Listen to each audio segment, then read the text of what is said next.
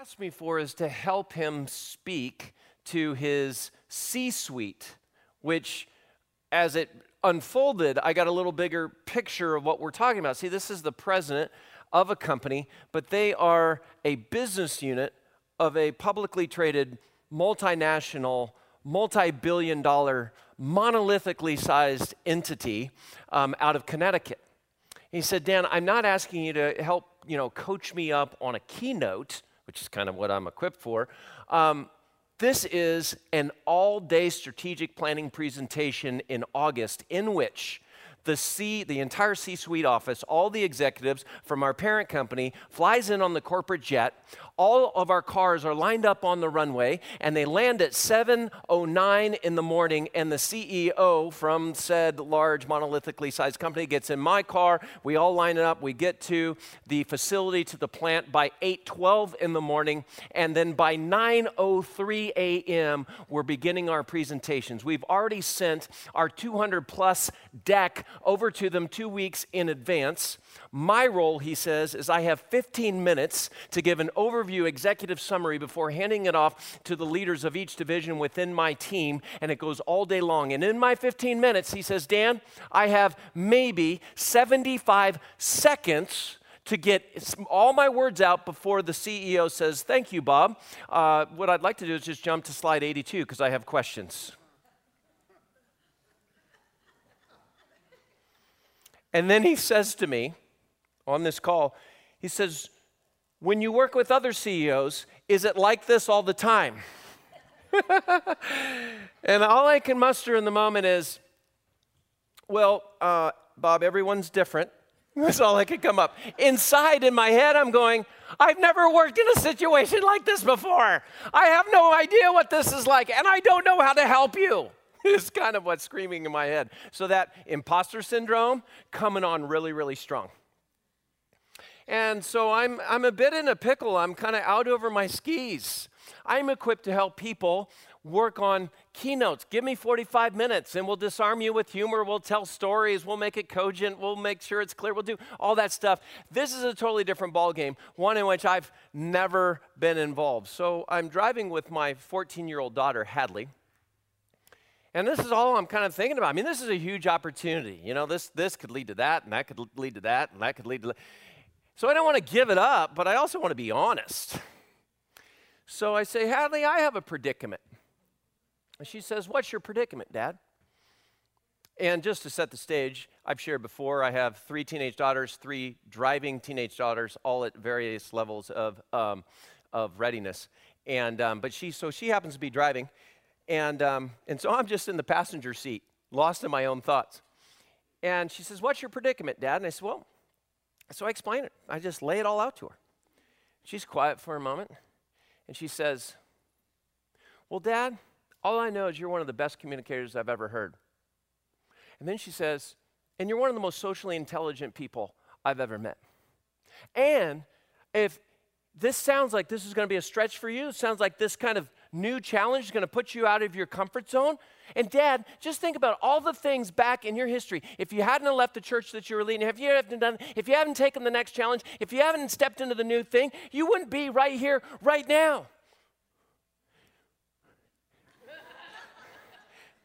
And all I get, now this soundtrack is like running through my head. It's just like, dun, dun, dun, dun, dun, dun, dun, dun, dun, dun, dun, dun, dun, dun. Like I'm just like rising up. I'm ready to go in this moment. And I'm just curious for you, how many of you right now, as you just find yourself in your life, how many of you are a little bit at a crossroads? You're a little bit sensing maybe something is new, but you're just like circling the deep end of the pool, just kind of want to dip your toe in, but you're not quite sure. How many of you have an opportunity? Something that seems to be coming after you a little bit. Or something just seems to be super unclear, but there's something to it that you can't quite put your finger on. Or maybe you're in this liminal space.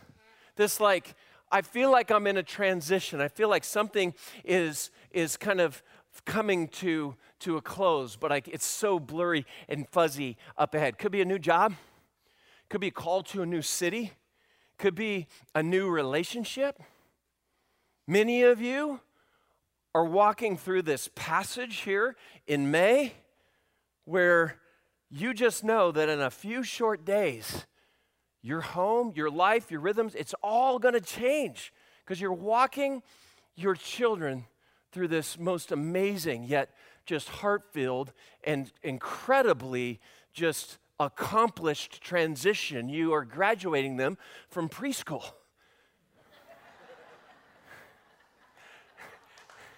It's a game changer, man. Kindergarten, holy cow. That is a passage of time that you have to mark. How many of you just say, whatever it is, you're in or maybe at the cusp of something new? Just show it. I'm not going to ask you what it is, but you just feel it. You sense it. Maybe you're kind of in it.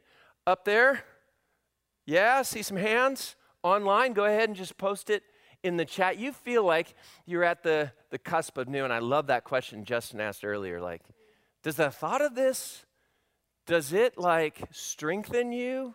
Does it get you like jacked up and excited? Are you hearing Eye of the Tiger? Or are you hearing a little bit more of Stevie Nicks, right? It's like, oh my goodness, things are changing. I'm not sure exactly how I feel about it. Well, I want to just take you to a very personal place in the scriptures for me that speaks and kind of anchors me a bit in the story I find myself in. And it's a prophet in the first part of the Bible. We call it the Old Testament.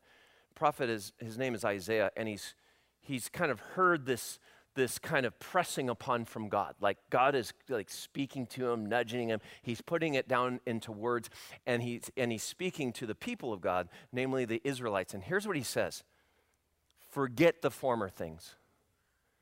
Do not dwell on the past. See, I am doing a new thing. Now it springs up, and then that's the most interesting question. Do you not perceive it? I am making a way in the wilderness and streams in the wasteland. We're just going to camp out on this passage. There is so much here. Do you not perceive it? I'm doing a new thing. Here's the good news about God. God does new. Like he's always doing new. God does new. He started new out of nothing. That's called ex nihilo, when he created all the heavens and the earth out of nothing. And then you just look at the story of God, and he's always doing something new. I'm going to give you a new heart. I'm going to give you a new name. I'm going to give you a new land. And then he moves on, and Jesus comes along, and it's like, I'm going to give you a new covenant, a new way of relating to one another. I'm going to give you a new wine. I'm going to give you, and like, new is the name again. Apostle Paul says this. He goes, look, I'm going to make you a new creation. And then all the way to the end where God creates a new heaven and a new earth, and even says a new city, a new Jerusalem, and then finishes with this amazing statement. Look here at Revelation 21:5. This is like the end, right? This is the climax, the crescendo culmination of the story, that Jesus, who's seated on the throne, said, I am making everything new. Write this down, for these words are trustworthy and true. And it strikes me that this is the end of the story. The credits start rolling after this. And it doesn't say, I have made everything new. He doesn't say, everything now is new. He says, I am, what's the tense? Making. Now, there's different ways to view this, but when I think about God who does new and does new all the time, God is not static, God is not stale, God is not planned for obsolescence. God is the one who does new, even at the end, that the end is a new beginning, which for me makes heaven a lot more exciting to think about. If heaven at the end of time is just this place where we all just sit around in static, I don't know that I want to be a part of that. But if there's something in the completion of God's redemptive story in which he has made new and is continuing to make new, I'm like, oh, now that sounds really thrilling. Because there's something so adventurous. There's something so life-giving. You know that feeling, right? You know that feeling where where you're stepping into something and you don't have it quite formed. It's not quite named, but it compels you. It draws you in. It has intrigue and mystery, but it's not well, shaped. It's not scoped out. And yet, you feel drawn into it. You have to chase this out. I was in Scotland now, let's say 7 or 8 years ago. I was a lead pastor at a church in south of here in Olathe. I'd been there ultimately for 15 years. And I was with our team, our leadership team in Scotland. Kind of like a research and training trip is what we were on. And we were on this beautiful property. Picture like, the Habashire in Lord of the Rings. It was just stunning. And I was with people that I loved. And I was doing things that I loved.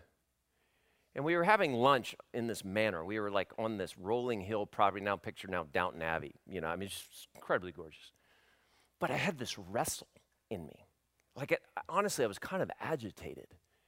And so while everyone was having lunch and having a good time, I kind of snuck off. I kind of hopped a little fence, and I went down into this meadow where there was this creek, and I just started walking. And I started having this conversation with God. And it wasn't a celebration conversation. And this is something about new. And for those of you that raised your hand, you feel like you're at the cusp of something, you're in the middle of something. The first thing we just need to know is that new doesn't always feel something like worth celebrating. Because there's loss in it. There's pain in it. Someone's moved your cheese in it.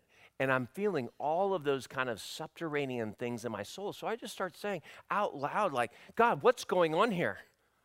What's happening? Show me. Where are you? I'm just a crazy man out in the Habashire. I'm just like totally, and I'm walking and I don't know where I'm going, but I can't stop. And I've lost the sense of time, but my best guess is that I'm supposed to be back for another training session of sorts. And I don't care. And I come upon, this is the trail I'm on. Isn't that incredible? It's just gorgeous. I felt so lost on that trail. So lost. I wanted to keep walking as far as it would go. And I just kept walking, I kept walking. And finally, a sense of like duty, responsibility caused me to turn around. I just wanted to keep saying, like, what's just around that corner? Okay, and then when I got to that corner, okay, what's around that corner, right? You know that feeling, right? And I ultimately turned back, and at some point, I shared that with my team. As if you look at Isaiah 43, and we can just put this back up, I was feeling, though surrounded by beauty, I was finding myself in a wilderness and in a wasteland. There was something about the current that was becoming old, and I didn't know it. And I didn't know what to do about it. See, new doesn't always feel like a celebration. And you know what it can feel like is loss. It can feel like disorientation. It can feel disillusioning, dismantling. It can feel like deconstruction. In biblical terms, there's one word for it: exile. What was God doing in the lives and in the hearts and in the culture of his people, the Israelites? He had to allow destruction. He had to allow the city to fall to ruin, the city of Jerusalem and the surrounding areas. People to literally be dragged from their homes, to be taken into foreign lands, Babylon, namely, in order for them to be ready to hear God saying, I am doing a new thing. It's springing up. Can't you see it? And I just want to name that for you. New doesn't always feel good. New doesn't always bring a sense of hope. And new, you can miss it. Like in early spring when things are rising up from the ground and they look like a weed, and so you just mow right over it. I think that's what's interesting about this passage. God says, forget the former things. What are the former things? Some hard things and some really good things. And if you read all of Isaiah 43, you'll see a lot of the things God had done in the past, and it was really cool. But there is the context, it's pain and loss. So forget the former things. Do not dwell on the past. See, I'm doing a new thing. Why would he have to say see? Because they can't see it. Now it springs up. Do you not perceive it? See, there's a perceiving involved when God is up to something new. There's a sense of joining. There's a sense of coming alongside God in the work that he wants to do in you and in me. And do we have the ability to perceive it?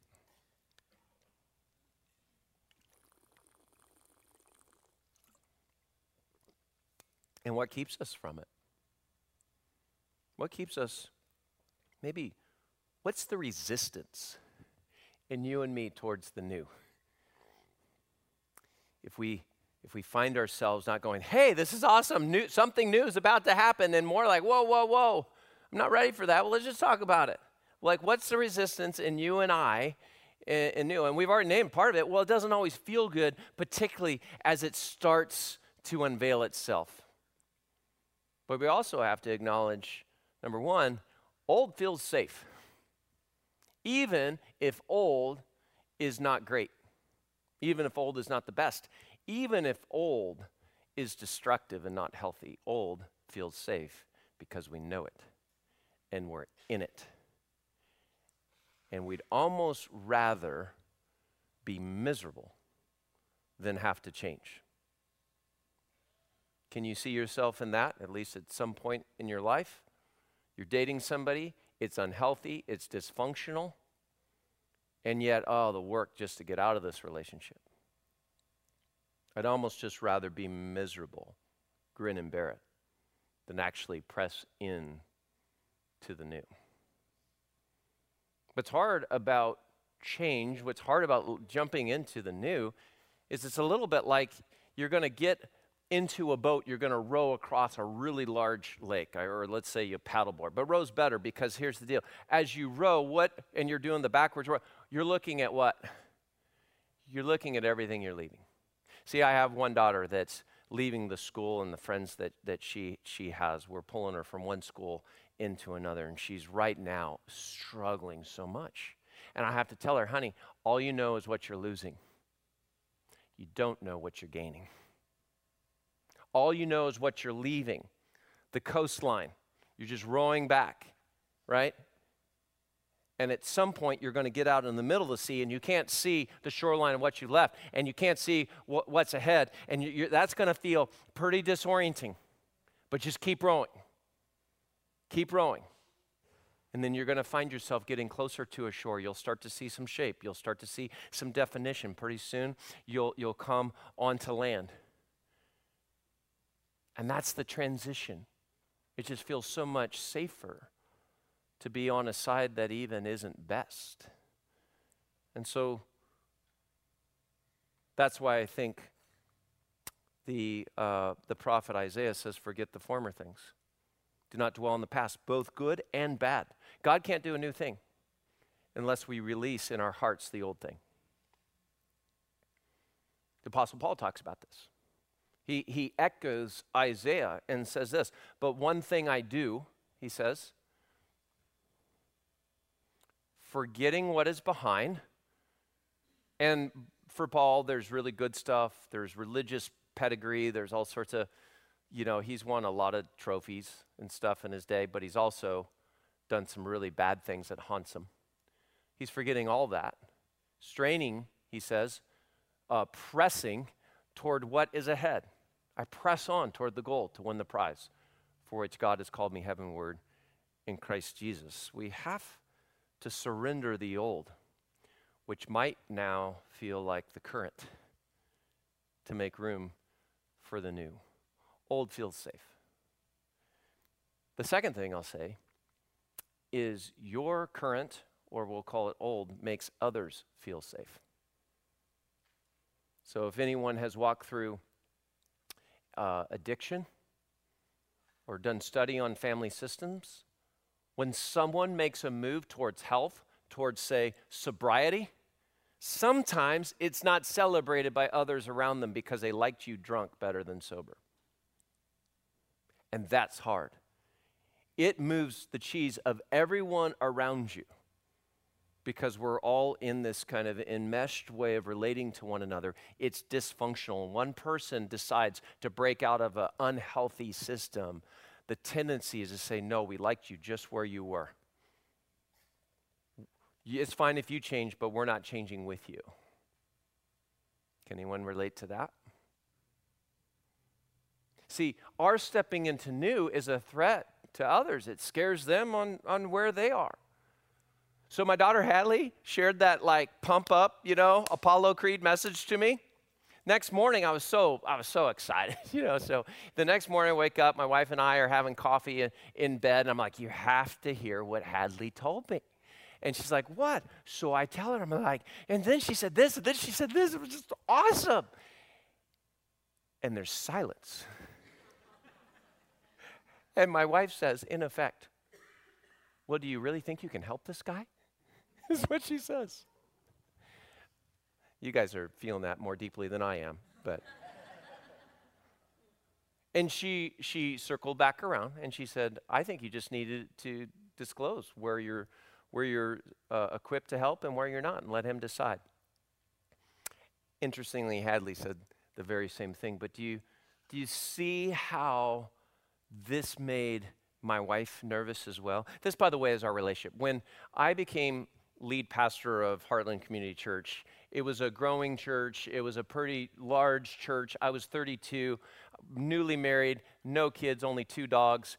And so what business do I have running a church? And at that time, there was just all this growth. We had parking problems. We could not park people in our lot, so we had shuttle drivers, and we were parking all over down blocks away. And so it was a real problem, this parking issue.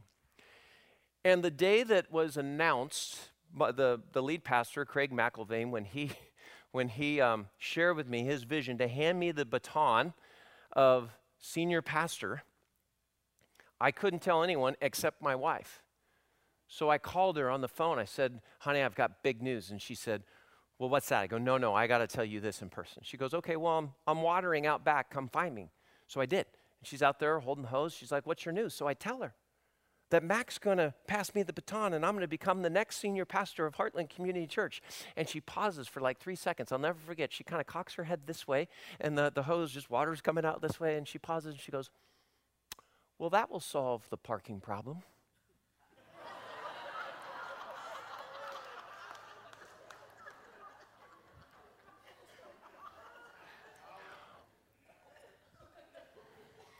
Your new will make others nervous. Your old makes them feel safe. By the way, she apologized immediately. My wife is equipped to identify problems and solutions, not encouragements. Okay, and it's a beautiful thing. It took me about 3 hours to get over it. It took her about 13 years, and now I can tell the story, which is really fun. Okay, why are we resistant to perceiving? One, old is safe to us. And maybe you've heard the old adage, we need the pain of not changing to actually outweigh the pain of change itself before we'll do something. That's typically what happens. In the words of my friend Tom Bronner, a mentor of mine, he does a lot of work with people in counseling and pastoral care. He says, I know that at some point someone needs to hit rock bottom if they're going to step into the new thing. So what do I pray, he says? I pray that God lifts up their bottom so they don't have to fall as far. Isn't that such a gracious vision? But it's true. The pain of not changing ultimately has to be greater than the pain of change itself. Or does it? Or could we just be called to a new level of courage? And those around us need to be called to a new level of courage as well. Here's the other resistance that we have to perceiving the new thing and joining God in it is that old builds up a reinforcing set of rules and regulations. There's a lot invested in the old. Systems, rhythms, rules. From a religious standpoint, this is where we get legalism, and it just locks people in. And maybe you feel that. Maybe that's a bit of your wasteland, your wilderness, is you feel locked in. You don't know how to break out. And you might be dealing with a few things. One is there's some real things and people that are maybe pushing you to stay right where you are. Or there might be something in your own head that's telling you this. I was working with a client. She was a part of a large corporation in HR, and she just kept saying, well, they won't let me do that. So I finally asked her, Susie, that's not her name, Susie, who is they? And she stopped for a moment, and she thought for a long while. And she said, I am they. I've never asked. It was her own narratives in her own head. So the work that we do with teams and organizations and the like are things like this. There's a tool here I'm going to show you, and it's called Who Says You Can't? So this thing, provided that it's not illegal, right, or harmful to others, and we'll get to this, that it aligns with God and his deep heart in the scriptures. Like he's calling you to the new, and what's keeping you, sometimes it's this confusion between, is this a real prohibition or is this an inhibition?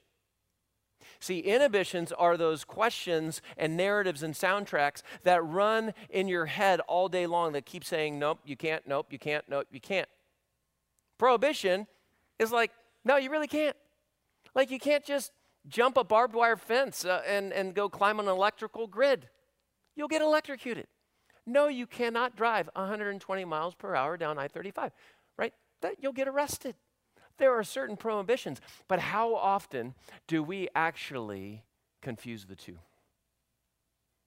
And really, there's something within you that's keeping you from going for it. Roy and I were having barbecue at Slaps. This is now quite a few months ago. Anybody been to Slaps down in the Strawberry Hill area? So it's like the next K.C. Joe's. It's fantastic. They've got this, it's like old like dive. I mean, it's exactly how you want a barbecue place to look and be. And they've added this party deck up like on top that overlooks all of downtown Kansas City. It's just stunning. And on a day just like today, I mean, in the 70s, it's perfect. We get there at the worst time, which is like 11:30, and the place is crawling with people, like 150 easy people all there. No one is on the top party deck. You could easily hold, 50 or 60 people up there. There's not a soul up there. I'm like, what's going on? So I go and I'm searching. We get our food, got the tray, and I go to the bottom of the stairs, and there's one singular orange cone just right on the bottom step. There's no sign. There's literally nothing that says don't go up there. It doesn't say danger, doesn't say you'll die. It's just an orange cone. That to about 150 other people, they saw that sign, and in their brains they said don't, can't, won't. Crazy, right? They projected their own kind of thoughts onto a color and a shape, namely a cone that is orange. So I just went and grabbed an employee. I mean, I didn't just move the cone. I went and asked. I said, hey, what's up with the cone? He goes, I don't know. Maybe we were cleaning it and just haven't moved it. So he grabbed it, moved it away, and Roy and I were like, it was like, woo-hoo-hoo! Party deck for Roy and me. It was awesome. Where do you find that you're looking at an opportunity, but in your head, just so much inhibition. You're just seeing orange cones that say don't, when that's not what they're saying. That God is calling you to a new thing. It's springing up. He's making a way in the wilderness. Can't you see it? Can you perceive it? And do you have the courage to go after it?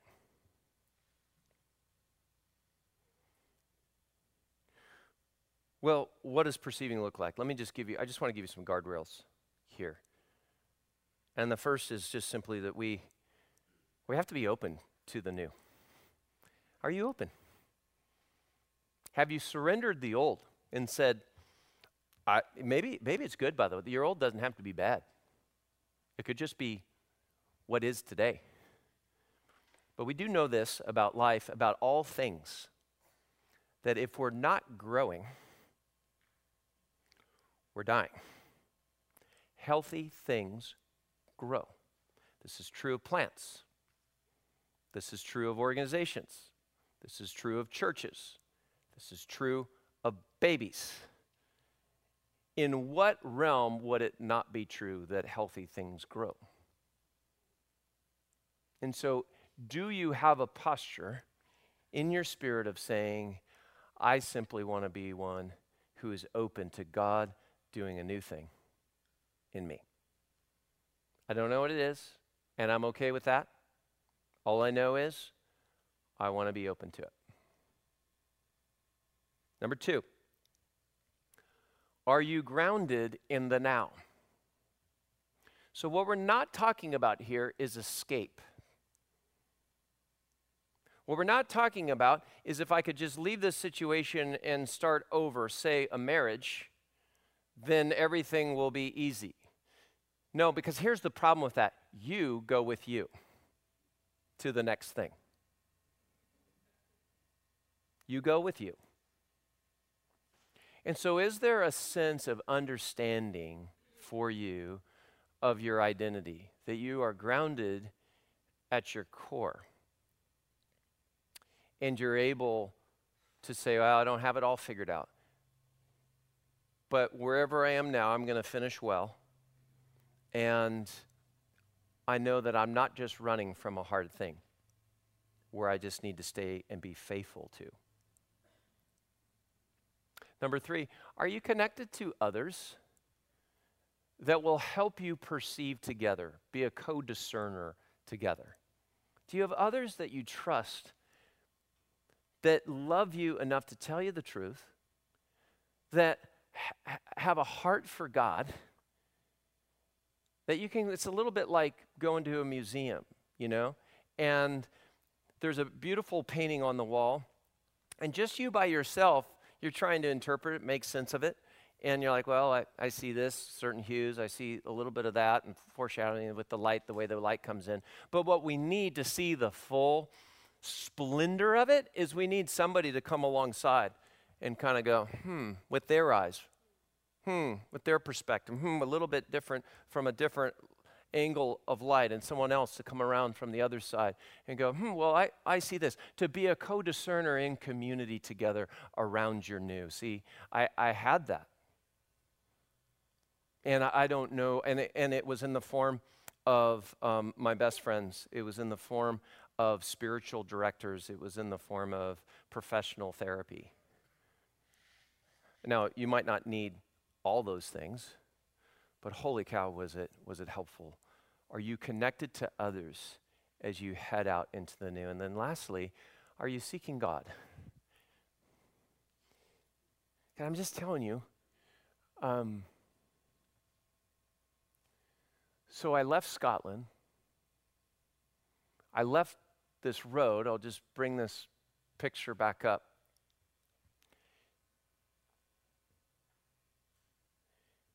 And that picture never left my heart. I came back and I shared with our leadership team. I showed them this picture. I didn't have answers at the time. I just said, something happened to me on this road in Scotland. And they could tell it. None of us had language for it, but they could tell I was going through a wilderness. I was in what felt like a wasteland.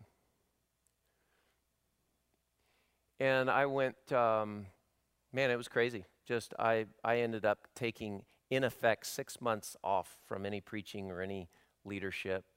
And I was just on hiatus, and it felt like wilderness. It felt like wasteland for me, trying to discern what the new was that God was up to. And there was a sense of loss. There was grieving. I didn't even have language for it. There was confusion. I had no answers for people. Like, Dan, when are you going to speak again? Don't know.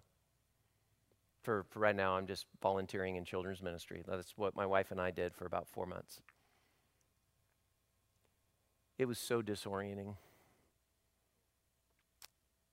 But we just kept trusting, seeking, sensing, perceiving, bringing in close, trusted others. We didn't have words. We didn't have language.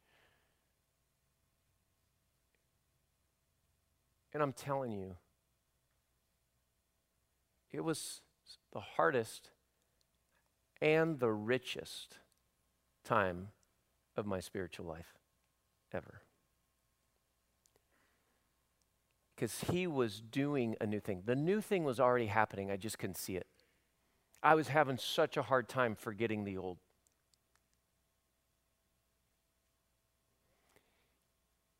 And yet he was shaping, he was forming. And that word for my daughter, Hadley, if you hadn't have left then, taken that challenge there, stepped into that new thing here, you wouldn't be here. And what is here right now, I mean, just in this snapshot in my life, I feel more fully alive than I've ever felt in recent memory. Now, that might not be true tomorrow, but holy cow. If I didn't have the Lord leading me down this path, if I had stayed with what was safe, I would have just died inside a little bit each day. So I went back to my team on the day of my decision, and I said to them literally, I need to chase out that road. And they knew exactly what I was talking about. We walked through the communication. It was hard, it was painful, it was complicated, it was beautiful, it was all those things. And on my last Sunday, I gave my last talk. It was January 20-something of 2020. And at the very end, I was giving a benediction, and all of my kind of friends and staff and those that I'd led with and locked arms with for 15, 20 years, they came up on stage. And I gave a benediction to all of them. And I just put my hands up over the congregation, and I said, may the Lord bless you and keep you. May the Lord's face shine upon you and be gracious towards you. May the Lord's countenance be turned towards you and bring you peace. And as I was doing that, one of my friends was on stage behind me and took a picture, and as a team, they framed it. And I want to show it to you.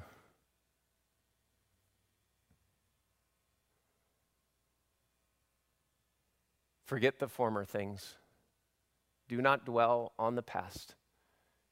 See, I am doing a new thing. Now it springs up. Do you not perceive it? And so, Father, we pray for each person here in this moment, at their crossroads, at their sense of confusion, disorientation, loss, grief, pain, even some expectancy or anticipation in its unformed shape, maybe without words, without language, without answers, without the project plan. Would you put in each of us, God, myself too, what does it look like for us to surrender the now, to have our palms open to you at all times? and to say, what's next, oh God? What's next?